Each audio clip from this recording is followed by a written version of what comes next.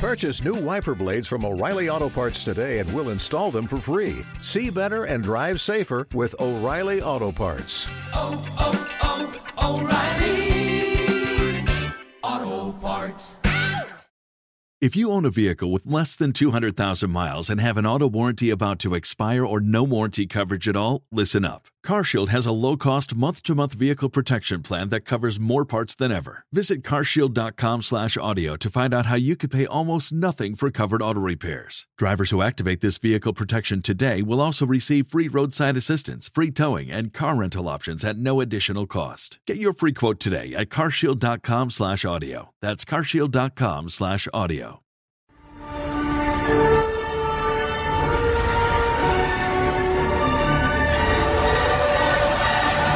Are you ready? It's time for your weekly dose of Wayne's Comics.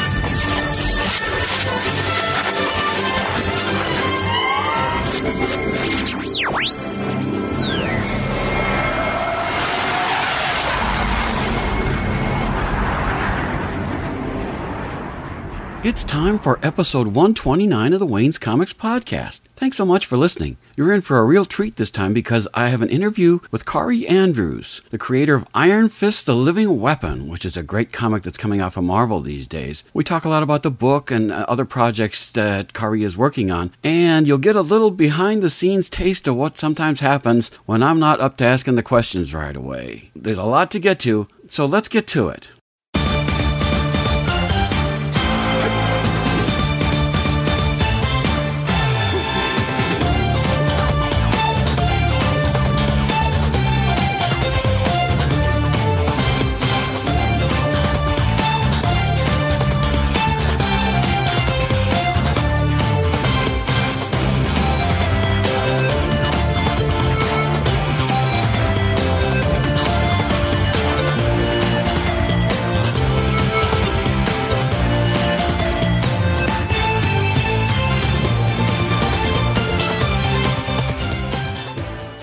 I want to welcome to the podcast Kari Andrews, one of the creators at Marvel Comics, and is currently doing Iron Fist: The Living Weapon from Marvel. In fact, shortly after this podcast airs, issue number 2 will be hitting the stands. That's right.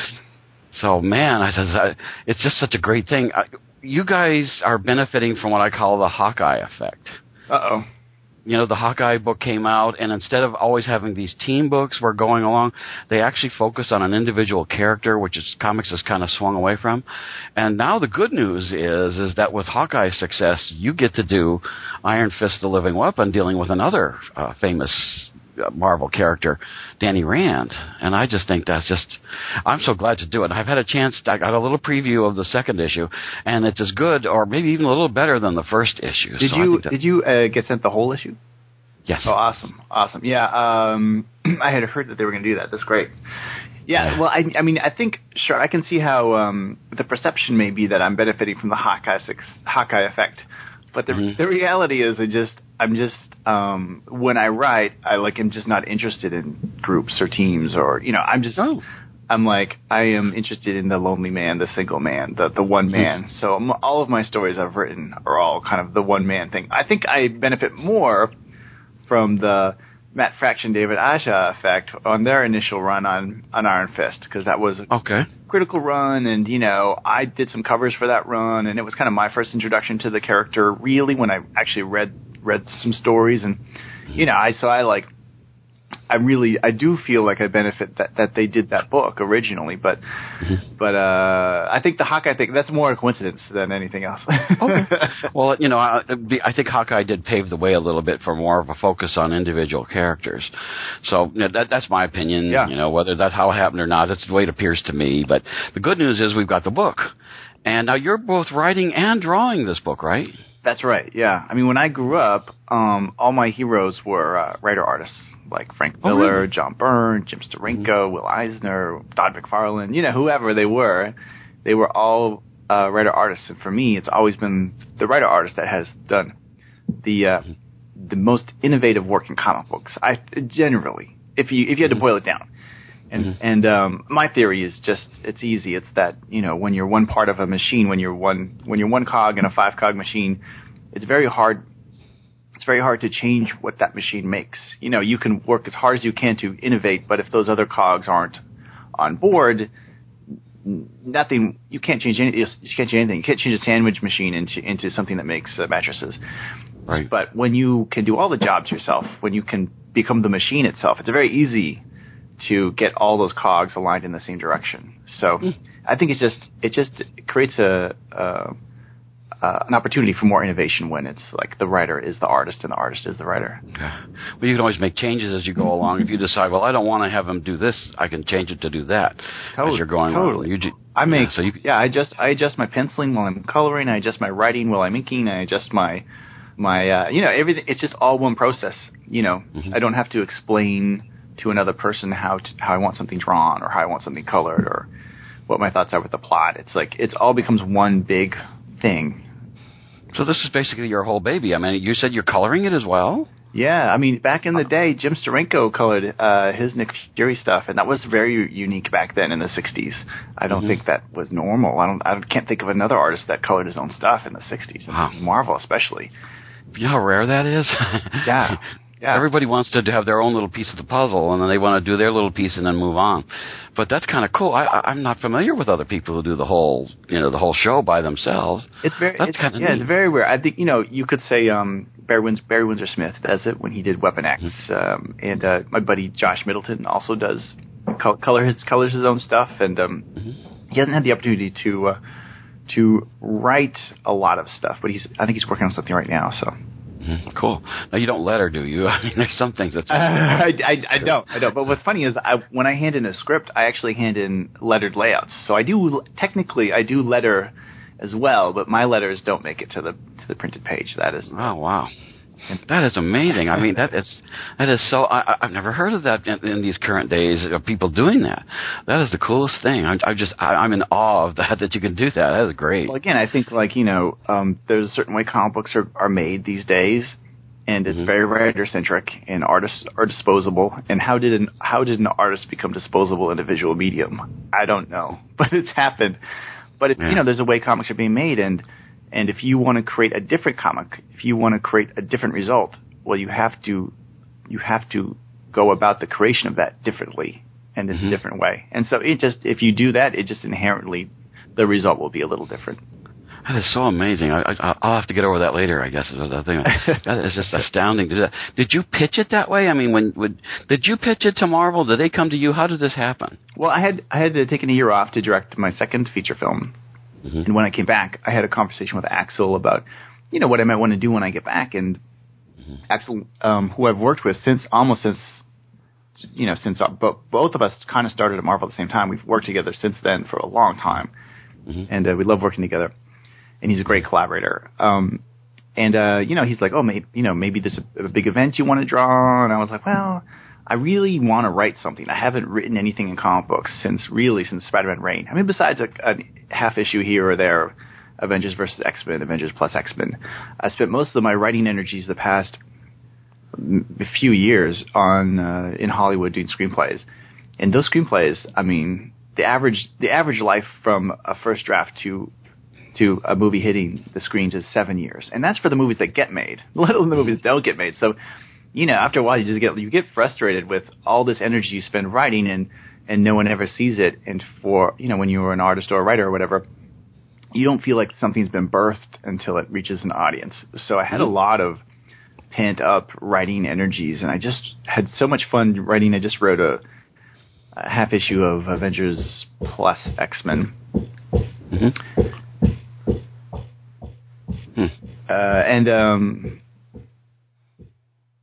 Sorry. Somebody knocking back there? There's some knocking going on in my house.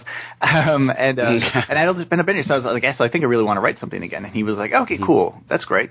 Well, here are 4 or 5 characters we are thinking of doing things with. Do you have any ideas for any of them? And he got to Iron Fist, and I immediately thought, oh, well, maybe I might have I don't know. Iron Fist, I had a gut reaction to the character. I've always loved martial arts. I had drawn the covers. I read the Brubaker Fraction stuff But I didn't feel like I knew the character. I didn't know his core like I know Spider-Man's core or Batman's core. And so I went back and read his original stories in Marvel Premiere number 15 and on, and instantly I was hooked, and instantly I was like, oh, this is a character I didn't even understand this character, but now it's so cool. I had instantly had an idea and a direction and a way to go, and I pitched it back to Axel, and he was like, great, we love it, let's do it. So, but from the start I was going to write it and draw it, and then also, you know, when I draw it, I haven't worked with an inker in years, and if I have time, I like to color my stuff. So it all came down to like, how do I figure out a way to do all these jobs and still make my deadlines? So. Cool. Now, this is an ongoing series, right? There's no end in sight for this, is there? There's no end in sight. I mean, we're treating it like a TV show. So the first 12 issues are like season 1, and there's 2 6-issue arcs that make up season 1. So, you know, I guess it'll depend on how the audience reacts, if I'm still excited about it, if Marvel is still excited about it. But, you know, I have the whole 12 issues laid out for me already, and I have a great way to begin season 2 if that should happen. So cool. The plan is it's an ongoing, and then we'll see how it goes. You know, so that's when you know you have a good concept, when something else comes out of it. You know, you've got this story, and then, well, I could do this too. You know, that's usually that's a sign that there's a good story going on. So I always like that to hear that. Well, there's just so much potential. Let me tell you. I mean, have you read those original Marvel Premiere 15? Oh yeah, it's been a while, but yeah. I mean, it's like the darkest superhero origin I have ever even read ever. It's not like, you know, it's not like Batman, where Batman watches his parents gunned down in front of him and he declares war on the idea of crime. You know, he's an ideological warrior. Or it's not like Spider-Man, where because of his actions, his uncle dies, and so he decides that with great power comes great responsibility. It's none of that. It's like young Danny watches his parents murdered by his dad's business partner, and then he's protected and spends 10 years, not to make the world a better place, not to declare a war on crime, but 10 years from child to adult training to kill the guy that he feels is responsible for their death. And then at the end of the 10 years, when he's a grown man with grown man choices, he's given a way out. And the monks basically go, listen, abandon your quest for vengeance, and you can stay with us as a god in basically heaven, or Shangri-La, at least, Kunlun. All you have to do is abandon your quest for vengeance. And he's like, no. And he goes back to Earth to hunt as a man, right? To hunt down the guy that killed his parents. It's I've never heard of a darker origin. I don't know of one. You know, the one thing about the character, the way that you write him in the book, it fascinates me, is that he's kind of numb to everything except his mission. You know, we actually see him, shall we say, spend a night with a girl that he met, and apparently she's satisfied, she's asleep, and he's sitting there looking out the window, and he doesn't feel anything as a result of that. Yeah. I found that was such a fascinating character thing. That gave you so much insight into, you know, who Danny Rand really is. And I really was surprised to read that. I thought that was great. Well, I think he was offered life. He was offered immortality, and he chose death. So when you reject the very idea of life, and if you choose death, perhaps that may result in some problems living, you know? And maybe your only real connection can only be the other way. So I don't know. I have a thematic statement about the book that comes from those first issues, and it's on the cover of issue 1, and it's, you know, when offered life, he chose death, and that and those are I'm chasing that out to as fully as I can. Oh, it's so different. You know, you're so right. That as far as heroes go, they usually are there to right wrongs and to get in the pictures and kiss the babies and things like that. And so Danny Rand is nowhere near that. He's something very different from what we're used to reading, and I like that. Well, and here's the other interesting thing is Danny has become, in the past few years, kind of this jokey billionaire who runs a kung fu school for little kids, underprivileged kids. And I just, like, how did that happen? Like, when you really look at the origin story and then where he's kind of ended up in the past few years, it's like that is the opposite of where he came from. And then the exciting thing for me as a writer is like, well, if both things are true, if he did have the darkest or superhero origin ever created, and he has become kind of like this strange, jokey billionaire Batman without a plan. I'm going to help half a dozen get kids learn kung fu, when really I'm a billionaire, white male, more entitlements than I've ever. It's just like, that's a crazy choice to make, and it's like, obviously he's repressing something, and he's repressing that origin, and my story is really about like, I'm taking both things as fact, and then these are the logical results. Like, my parents are both counselors, and the whole idea of talk therapy is like to talk about things that have traumatized you, or whatever hurt you, abuse, or whatever that is. And when you don't deal with those things, that's when things bubble up, like addiction issues or depression, or all these issues are really, that's the idea behind talk therapy. So, if you don't deal with your past will find a way to deal with you. And I don't think Danny's dealt with this dark past in a very long time, and it's like coming for him like a freight train. Now, as far as the history of Iron Fist, is this like, where does this fall as far as those other series go? Is this kind of like a retelling? You said this is all, you consider the others as fact, but if you were to read, what would you read first before you read your series and then go on to the other stuff? Right. Well, like anything, this character's been around for, I guess, 40 years now. So it's a little bit of, you can't really, you have to pick and choose what you take in. Okay. But I would say for me the strongest connections I have continuity wise are those very first stories and the very last Immortal Iron Fist. If you know, you don't have to know those stories to enjoy the series, but if you chose to read some series to, if you really are getting into the character, I would go back and read those books. It will enhance your experience with the. Okay. Yeah, you said something exactly I wanted to say, is that because I didn't think about any of that when I read the books. I was just drawn into the story, and I was reading this stuff, and I was just going like, because it was so powerful to me and so fascinating. It's a good story when you get to the end of the book. You go, it's over? Oh, nuts! And so I was doing that, and so I was really glad I got a chance to see issue 2 because it expands a little bit on what's happening. And I just have to say, I wanted to say, as much as I love the script, the art is spectacular. It's just. Wow, it feels like I'm watching television sometimes. It's just that bright and that, the reds are really red, and you choose certain colors that you use certain times to portray certain feelings and stuff that are going on, and I just love the way that you choose that. He's on the cover of issue 2. He's fighting a dragon, and the dragon is huge and red, and you can barely see that Iron Fist is in his mouth, which I think is such a cool thing. Yeah, I love that whole business. So I think this whole business is just a well done comic.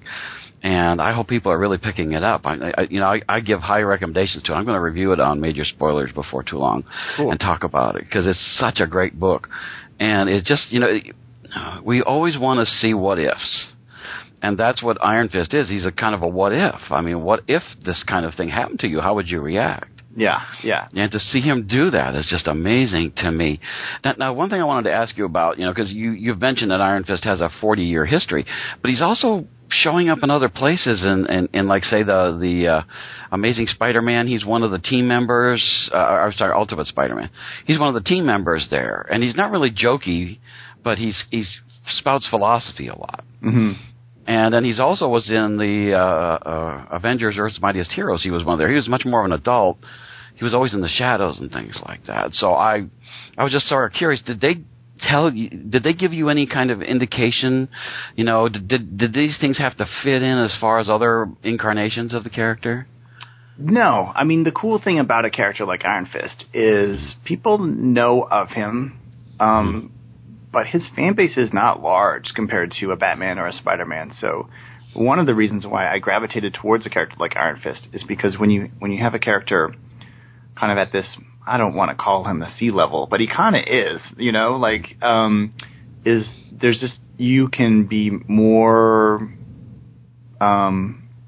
bold with your choices, because there aren't like 5 Iron Fist books, and he's not like. And when I started the book, there was no Netflix series. There wasn't even I think they've been trying to prep Iron Fist turn him into a movie and TV or cheap or whatever for many years, and I think it's always been on their radar to like, that's a character that we want to target. But when I pitched the story, that deal wasn't in place yet, so there was no mandate to be like, it has to be this, it has to be that, it has to do this, it has to do that.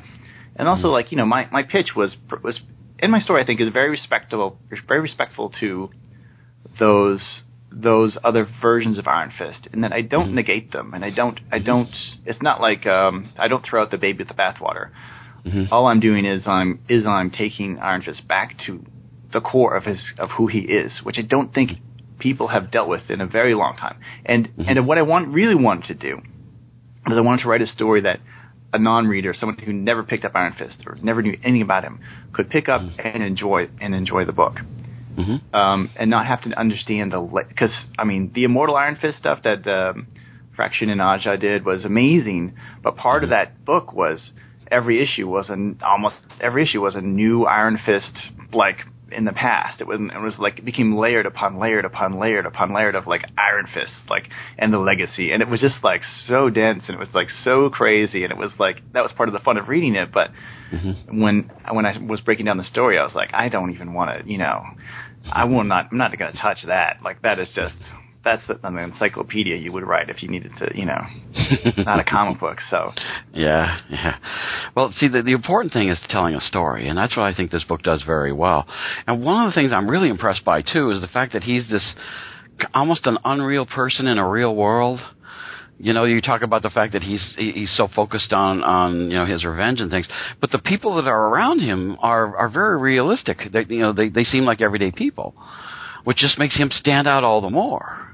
The funny part to me is that how different he is from the rest of us. Yeah, well, he's really a man trapped between two worlds. He was taken in as an orphan, raised in a different mystical realm by a different philosophy, this Asian philosophy, and then the interesting thing is he's taken by these people, and he becomes part of their family, and actually becomes their champion, and is welcomed into their world. And then, but at the first chance he leaves them, and he abandons them, and then he returns to the Western world where he himself is a kind of an outsider. So I think he is. He doesn't really belong on Earth, and he doesn't really belong on Kunlun. He is just. He is trapped between the two, and this is definitely the story also deals with that. He's a one man up against two worlds. It almost feels like a coming of age story. That something's gonna. What happens when his mission is fulfilled? I mean, who's he going to be at that point? Yeah, and all these things go. There's a whole bunch of stuff about reality has to intrude on him at some point. In my opinion, I'm just speculating here, but it seems to me like he's going to have to start to live in the real world at some point. And that'll be a real interesting thing to watch. Yeah, I mean, definitely this book is the realities of his choices, the consequences of his choices that he's made that define who he is. I don't think he's really faced those consequences, and so this book is a literal manifestation of those consequences that he will be forced to address. They're going to drag him back to hell, basically. I mean, really? Yeah. Well, metaphorically speaking. See, well, of course, he's fighting a dragon that's got flame all over the place, so that right away gives me the whole thing right there with all that good stuff. So I'm just fascinated that you're going in a direction I'm not used to comics going, and I really like that. I think that's an important thing. I love variety. I don't want to pick up the same superhero story I've read 30 times before, and to me this feels like something new and fresh, and I really like that. I wish there were more books like this. What's funny is that it was never my intention to write something quote unquote new and fresh. It was just I think like the books I grew up reading, this is really probably an evolution of my tastes, and my tastes are like the kind of 80s writer artists at the top of their game, like the Howard Chaykins or the Frank Millers or the whoever, and I think part of it is that in the past few years, again, the writers have ruled comics, the writers, And so there's been some great writing, but as a consequence, that kind of writing is different than another way. Like if you are writing 5 books and each book is a rotation of 3 or 4 different artists all contributing to the story, and you do that times 5, it's like that process is just it will give you a different result. And again, I'm just very interested in taking the process back to the time when I enjoyed comic books most, when it was the most affecting in my life, and it was those, again, those guys, those writer-artists, man. John Byrne, Frank Miller, all those guys. Jim Steranko, like, those guys are my heroes, and I've watched them change the medium, and I have aspirations to do the same, so. Wow. I hope you do, because, man, we need some of that life comics, believe me. Well, you couldn't do, can you imagine trying to write, how could you do The Dark Knight Returns with 1 writer and 5 artists? Would never happen. How could you? Yeah. How could you write that book with a committee, some groupthink committee, and then eight artists? It just wouldn't. It would be a year-long event, and it would be weird. It wouldn't. I don't know. That's how I feel about it. Anyway. Okay, well, makes sense to me. One of the things I was going to ask you about too is that you have, as you mentioned, you do films as well. Your art has a cinematic feel to it. I've been hearing that. I think definitely they affect one another. Like I think my comic books affect my filmmaking more so than the other way. But I know there's no. Again, I don't like to box my processes, and I like them to bleed into one another, which is why I like doing all the different things myself. But so I know making movies has had to have affected my art making, and vice versa. So I try not to overthink it, but I do know it's there. Okay. Well, that's good, because, there are other folks in the comics industry who have backgrounds in film, like Jeff Johns, for example, over at DC. And sometimes I think, even as a writer, that influences what he does and the choices he makes as far as what he wants to see on the page and things like that. So I actually like that. I think that's a better way to do that, because if people who are limited to certain comic styles, that if it was successful when so-and-so did it this way, and so I need to do it that way in order to be successful, I would much rather see the kind of stuff that you're doing, which is just like, popping off the page to me. And I like that. That's the kind of thing. And also, I like the idea of an ongoing series instead of an event. Because there's a lot of events going on. Marvel does a lot of those kinds of things, and that's great. But I remember the days when I used to go to the store in order to get Daredevil. I can't wait to get the next issue of Daredevil. Frank Miller was doing it and things like that. So Iron Fist, I think, is very much in the vein of that, in that I'm so glad it is an ongoing comic that's really good that I can look forward to every month, and it will be it'll be worth my reading when I get home, and I can't wait to get into it. Yeah, and for me, the goal really was to create a monthly book focused on one man and one man's story, and not. And I think part of the attraction of Iron Fist, like I did not take the job of Iron Fist to be successful, quote unquote. They're not.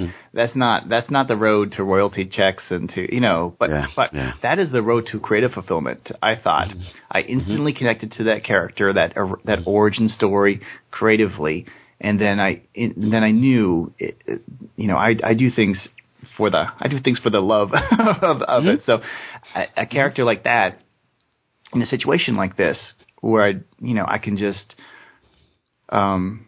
do what I do best. It was the recipe for me to be the most rewarded creatively, which is what I was looking to achieve. So it's been a lot of fun. Like it's been I love writing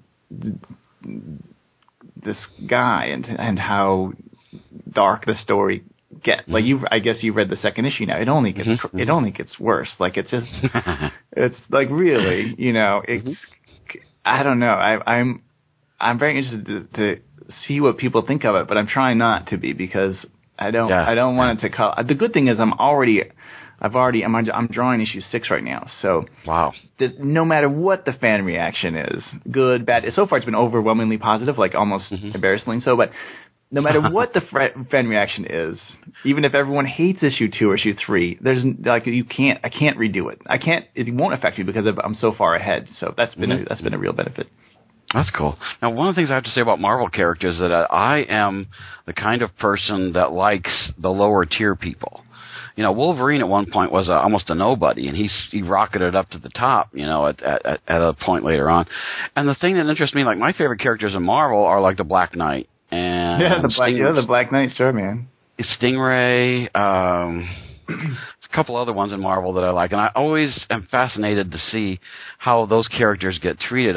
Because Iron Fist is going up in my list. As I read these two, I'm really intrigued as to what you have in mind for him going forward. So I'm here for the long run with this book. I like it a lot. Yeah, I've always liked characters like that too. Well, I mean, my favorite character is Spider-Man of all time, just because as a kid growing up, like he really represents my love of comic books and my love of superheroes and all that stuff. But even since I was very young, again, the Steranko Nick Fury blew my mind. And that was not an A-level character. That was just a really cool book, drawn and written by a really cool creator. Mm-hmm. And it was adult, and it was innovative, and it was interesting, and it was new and unique. And, you know, for me, it's always been like, who are my favorite creators? Mm-hmm. And as opposed to who are my favorite characters per se. And a lot of my favorite creators, their best work is on a character that is not as well known, like Frank Miller in Daredevil, or Steranko and Nick Fury, or whoever, Chaykin in American Flag, or whatever. So we need more comics like this. We need things that breathe life into characters, and the focus is on developing the character and telling the story.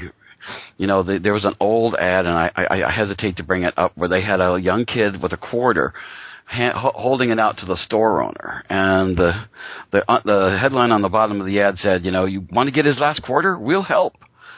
And it was like a Marvel ad. Oh, and I was awesome. like, that's cool. That's great. It's like 30 years ago now. That's so manipulative. It's so funny. Yeah, I know. And I read that. I thought, isn't it about the story? Isn't it about the characters? Isn't it about fall? Frank Miller said when he first opened his Batman comic, he opened it up and he fell in. And that is the kind of experience that I enjoy, and that's what Iron Fist is doing. I fall in. I don't realize how much time it's taken me or anything. I'm in the story, and that's the kind of comics we need more of, I think. So, I applaud what you're doing. I hope more people do that. Well, I appreciate that. I mean, I really do think there is a different way to make comic books than what has been happening in the past few years. And those books, there's been a lot of great books the past few years, but there are other ways to make comic books and ways that have kind of been forgotten about, and hopefully I'm just one of many of the new the new ways to do these books. Yeah, I hope so, because the industry really needs that, I think, on many levels. I go in and I watch people, and so many people are just taking the comic and sliding it into a bag and board and taping it shut, not even reading it. And I'm going, the whole point of books is to read them. Don't just collect. I said, because I used to in the day, I would buy one book. If I was going to keep one, I'd buy two. I'd take one and bag and board it, and then I'd put another one that I could read. So it didn't matter what the condition happened to. But I'd like to see. Boy, I hope your attitude catches on, because man, we need a lot more of that. Yeah. Well, the big thing is, if you can kind of watch it happen, right? At first, it was in the image boom, it was the artists really became empowered and really took control of things. And then it all became so competitive, and the artists, as a result, had to spend so much time drawing each page just to compete. Everyone got real slow, and then the writers picked up the slack. And then for a reader to get that consistent experience, the writers kind of started driving the car, and it was like, I'll give you that consistent experience, and the artists kind of became secondary because everyone was getting real slow, and you just see that see exactly how it happened. So for myself, one of the biggest challenges I had to do the book was, how can I figure out a way to work fast enough and to do all the different things I want to do? And I really had to streamline my artistic process. So I have very little waste. There's very little fat in my processes. Whereas in the past, it used to be like a lot of, thumbnails, underdrawings, first pencils, then inks, then scanning, and now I do my layouts in a Cintiq. I resolve those layouts on the Cintiq. I use the layouts. I submit them as scripts. I everything's about efficiency. And the cool thing is, the faster you are able to work, the more it can become about the story. Because when you don't spend like 5 days on a page, when you spend the right amount of time, you can be in a fast enough rhythm where you don't interrupt the storytelling process. Well, one of the great things too is you're telling a sequential story, which in the old days, the story, something would happen in a book, and 5 issues later, something would contradict it. You'd read these other stories and see what you're doing is like some of my very favorite television, like 24 or other things like that, where we get a thing you've got to pay attention. You can't just kind of glance through it. You have to watch it carefully, pay attention to what's going on, because this is going to mean something later on. And that's what I feel a lot about Iron Fist that way, is that I need to know what's happening here so I can, when some things happen later, I'll get the meaning of it all. Yeah, I've been telling people that Iron Fist, because Iron Fist is becoming this Netflix show, and it's probably not based around this book. I'm sure it's probably I don't know what they're doing, but if I was them, my guess is I would choose to base off Immortal Iron Fist, because for me that's like, that is a story I could see being told over Netflix, and I tell people that my version is the feature film version of Iron Fist. And so it's like, it's like you could enjoy it concurrently to that Netflix experience, but there are things I'm going to be doing in my book that you just wouldn't be able to afford to do on a Netflix budget. But even though I tell that to everyone, there is a little dark, dirty secret I have, and I feel when I'm writing it that it is, some of the rhythms are closer to a TV show like a Mad Men or a True Detective or something like that, where, especially as you go, you'll probably see in some other issues, there are just some strange choices I make in terms of storytelling that, for me, after I made them, was like, I don't know why I did that, but it feels like some crazy TV experience, but not a network experience. It feels like an AMC experience or an HBO. I don't know, but really it's like, budget wise and the momentum is like a feature film. But there are some, you'll see. I'm interested to see like when people hit certain issues, like what their reactions is going to be. Cool. Well, that's neat. See, that the creative process, I think, needs to be more involved in comics. It shouldn't just be grinding out the comics month to month. I don't know if you were aware, like in Batman #5, when the New 52 started in DC, there was that, and that issue, Greg Capullo drew the art so that the book, you had to turn the book completely upside down in order to be able to read what was going on. And I always think that kind of creative stuff, we don't get enough of that in the books. I mean, you do something that makes you do, when you realize what's happening, it's kind of fun to read a book like that kind of challenges your perceptions, and that's the kind of thing I'd like to see a lot more of. And I'm going to be fascinated as you go forward, because as a filmmaker, I think it's going to influence how visually the story goes, and so I'm really looking forward to that. Yeah, again, I think when you can become the machine, it's very easy to make those kind of choices on the fly, and you don't have to ask permission or convince people or trade favors. You don't have to. It's very easy to innovate when you're alone in a room. I mean, it's also very lonely. We need to clone you and put you on the other use on other books, other people. What's funny is when I make a movie, it's like me and 100 people, and every day is a conversation and a compromise and a collaboration, and it's like a thing. And the movies I've been making, I'm a new filmmaker. I'm a young filmmaker.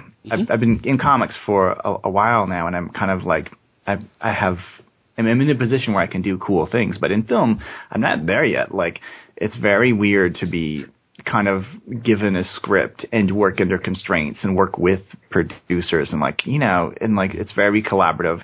And then you go to comic books and it's just like self-empowered, alone in your, in your studio. And every mistake you make, you can own, and every success you have, you can celebrate. Where in filmmaking, it's like, you got to wear other people's mistakes, and when other people succeed, you have to say thank you on their behalf. It's a strange dichotomy, but I enjoy both. So that's cool. Now, actually, you made me think of something. As you're a filmmaker, and if Marvel doesn't use your series, someday you could always come back and use this series yourself and make a movie out of it. Maybe that would be fun. That would be interesting, right? I don't think that's ever happened where the author, writer, or artist of a mainstream superhero book has then done their own adaptation. But we'll see. I think the Netflix series would put something like that on hold for a decade or so. So maybe 10 years from now I'll be able to. I actually would love to. I think it would be amazing if the Spider-Man franchise, if somehow they could adapt my Spider-Man Reign storyline and do him as the old man fighting. Like, I think that would be a pretty cool movie. I think I would like to watch that movie. Very cool. Well, while we're on Spider-Man, I was going to get to this last, but we'll get to it now. This weekend is the weekend that Amazing Spider-Man 2 is out. And I read at IMDb something that really fascinated me, that your cover for Peter Parker, the Spectacular Spider-Man number 29 was used as an inspiration for the famous kiss scene between Tobey Maguire and Kirsten Dunst in that first film. I didn't know that. Yeah. I mean, they flipped Spider-Man upside down, but everything else was, and they put him in the rain instead of sunset. I drew them in a Maxfield Parrish kind of skyscape. But it was initially brought to my attention before the movie came out by Axel. And it was like, oh, cool. That is, because I had just started working for Marvel really only 1 or 2 years. It was very, very young in my comic book career, and it was like, oh, crazy. And then even in the commentary, when you listen to the I think the Lauren Donner commentary, she mentions that shot was a reference to a quote unquote a classic comic book cover. I think it had only been like, it was very new cover, but I think they chose as part of their process of creating the visuals of that movie. I think they chose a lot of covers to kind of to represent parts of the movie and really try to incorporate like that cover into the movie. So I'm sure there are other comic book references that are in there. I would love to just sit down with someone at some point who was involved, like Sam Raimi or someone, and just be like, okay, tell me exactly where each of these shots came from, if there was a reference, That would be kind of cool to find out. I mean, especially as a creator as you are and involved in movies, it would be neat to know those kinds of things, so you can figure out maybe somewhere down the road I might need that to use something like that. That would be pretty cool. Yeah, no. Also, Sam Raimi's a big comic book fan, and it's like it's fun. It's fun. I think the most success in comic book movies are when they really honor the source material.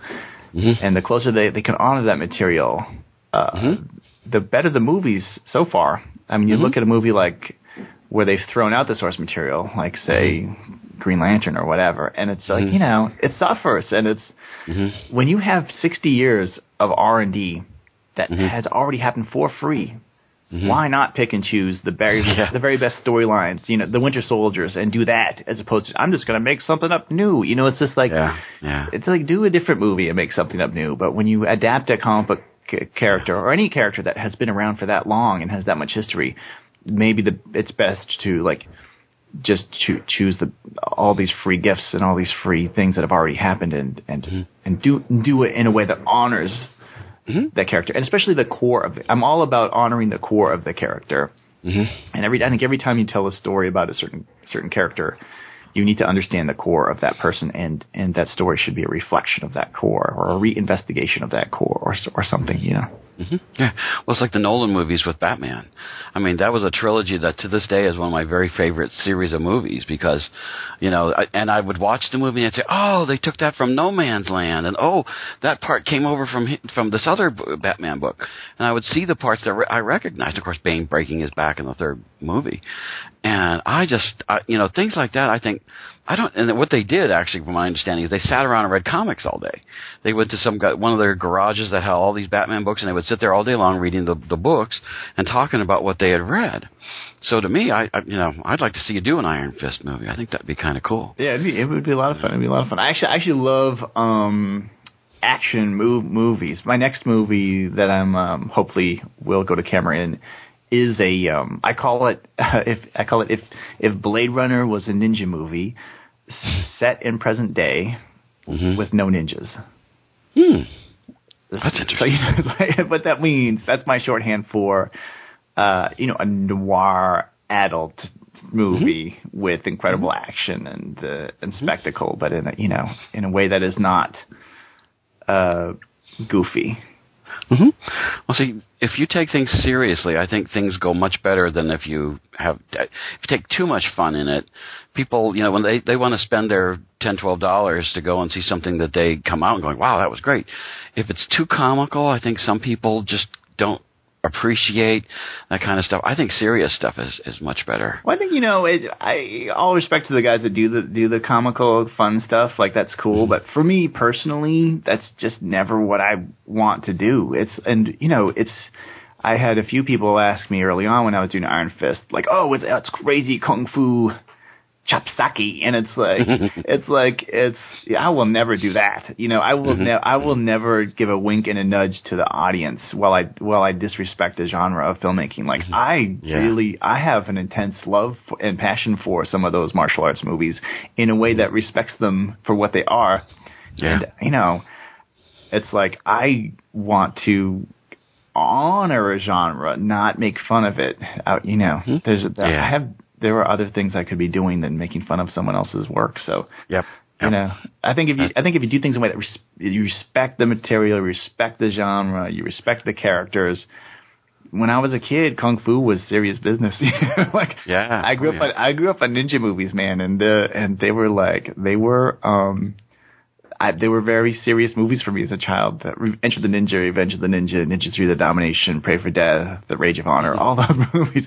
American Ninja, even American Ninja, whatever, the early Jean-Claude Van Damme movies, whatever it is, Jackie Chan, Jet Li, all those movies.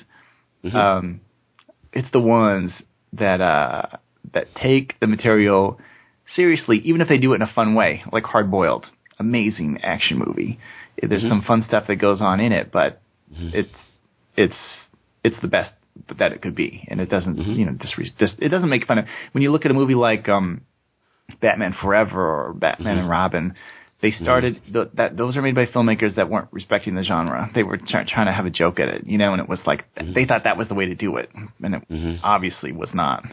No, and the Nolan brothers kind of proved that, I think, pretty much. Now, as far as things that you've got that we should be aware of that's coming out, of course, you've got the comic, which is Iron Fist: The Living Weapon, and I encourage people, if you haven't gotten issue 1, get issue 1. If you have to buy it digitally, that's perfectly fine, so you can get the paper copies that come out. This Wednesday, Iron Fist: The Living Weapon number 2 will be out, and I really enjoyed that when I got a chance to read it, so I highly encourage you to go out and buy that as well and get into the series because it's very good. Besides the comic, what other things are happening that we should be aware of? Well, I do have my second feature. It's actually technically it's my third feature, but my second feature, quote unquote, was only 1/26th of an anthology.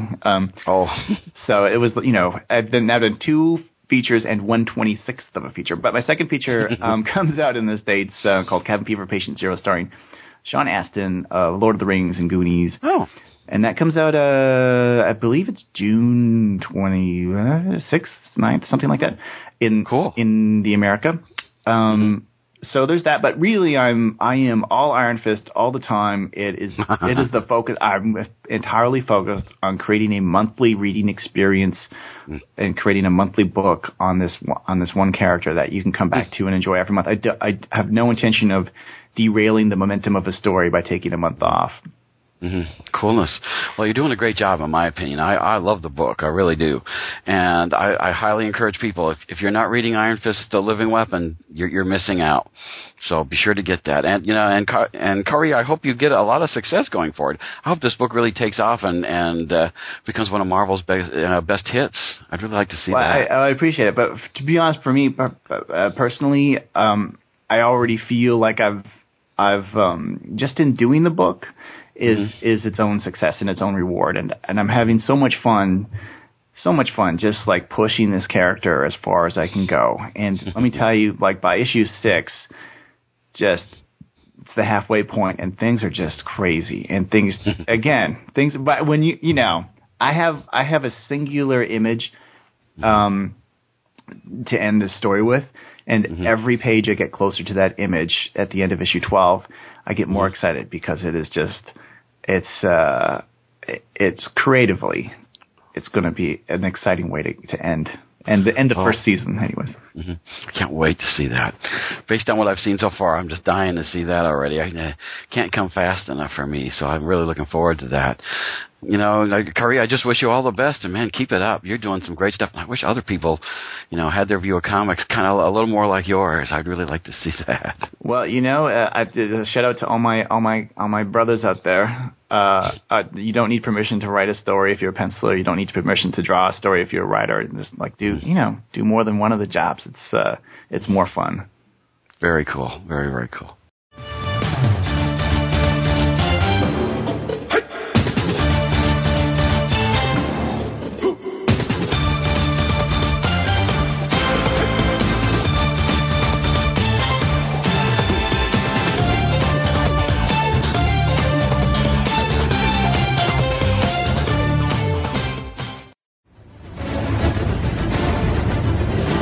People need dramatic examples to shake them out of apathy, and I can't do that as Bruce Wayne. As a man, I'm flesh and blood. I can be ignored, I can be destroyed, but as a symbol.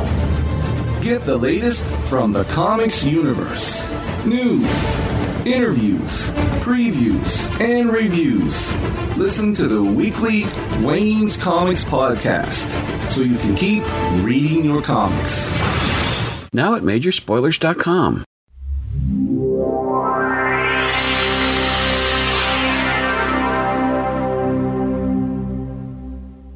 And now for the behind-the-scenes look that I promised you. While I was interviewing Mr. Andrews, I got off to a slow start, which entertained him greatly, apparently. And he insisted that I put this out there for everyone to hear. So you're going to get to hear, even after he's told me how to pronounce his name correctly, I botch it. And some other things that happen along the way. I get a little flustered. So if you ever wondered what happens that gets edited out of this podcast, you're about to find out. Hello? Hello. How do you pronounce your first name? Is it Kari? Kari, like Ferrari, Atari, Calamari, Safari. Kari. Okay, good. I want to make sure I get that right. I'm a stickler for people's names because one time when I was interviewing somebody, I don't know if you know who J.T. Krull is. People call him Krull because they thought that based on Dan DiDio just announcing him as such, that was his name. And he still to this day gets called Krull. And I asked him to record a bumper for me. He said his name is Cruel. And I went, I've been mispronouncing your name for years. I said, yeah. I've got to fix that. I know. I have one of those weird comic book names like Bill Sienkiewicz. You just don't know how to say it. You know, it's like Magneto. Yeah. I just never know how to pronounce those things. Like Bill Sienkiewicz, for the longest time, I had no idea how that was pronounced. Yeah, so I don't even know if that's the right way. That's just how I say it now. But it looks like it. I mean, that's the most logical one. I mean, I I couldn't tell you what it was. Mm-hmm. So they should put pronunciation guides and you guys' names on these comics so we can actually do that. I used to actually have a business card with a pronunciation guide on. Oh, did you? Oh, when I used to have business cards, because it was like it's always the first thing people ask me. How do I say pronounce it? And I don't want to mispronounce it either. You know. Well, then I have people I've worked with for like 15 years, and they will forget how to say my name, you know, because it's emails, and you know, and then I see the person, they're like, "Hey, Curry." Okay, how's it going there, Kay? And I don't really care that much, but I know people get embarrassed about it. So, well, I think it's critical to get people's names right. I really do. I had two people that I interviewed last night, and they had very beautiful, exotic names, which if it's not George or Sam, I have trouble with. And so I let them introduce themselves and say their names to make sure it was done right. Yeah, man, totally. So, okay. Now, we'll go usually about 20, 25 minutes, and I want to talk a little bit about your film background, too. And then I want to end up, because this is going to come out this weekend, which is the Spider-Man 2 movie's coming out. I read a connection between you and Spider-Man, one of the films, that really fascinated me. So I'm going to have to we'll talk a little bit about that. Do you know what I'm referring to? I don't know. The Kiss? Yes. Yeah. That's it. That's it. I read that on IMDb, and I was just fascinated by it. I said that couldn't be more perfect to do that on this weekend with Amazing Spider-Man 2 going. Yeah. So that's cool. All right, we'll get to that. That'll be like the last thing that I do. I'll ask other projects you're working on and stuff, and then I'll bring back to that. Sure. Okay, we'll get started here. Sounds good. I want to welcome to the podcast Kari Andrews. Kari. Ferrari, Safari. It's like Corey, but you're driving. Kari. It's like a car with an E on the end. Exactly, okay. totally. All right, okay, let me do it that way. I want to welcome to the No, I can't do the other side. I want to welcome to the podcast Kari Andrews, one of the creators at Marvel Comics, is currently doing Iron Fist, Lethal Weapon, I think. Living Weapon. The Living Weapon. Let me say that again. Iron Fist, the Living Weapon. I don't want you to edit any of this. I want this whole string. Oh, no. Whole string I want on your podcast. You do? Okay. I don't know. I always try to take I don't want to be the center of this business, and that kind of stuff makes me the center, and I don't like to do that. I love it. Well, I'll send you that. How about I send you that part of it? And the rest of it I'll leave out. Everyone's got to hear it. No, goodness. Maybe what I'll do is I'll do it after the interview. I'll put that in there and say this is how things got started, and we'll do it that way. Because you're the spotlight now, not me. So I don't want to do that to me. So let's see, where were we? Okay, you're doing Iron Fist, the Living Weapon. I'm all off space now.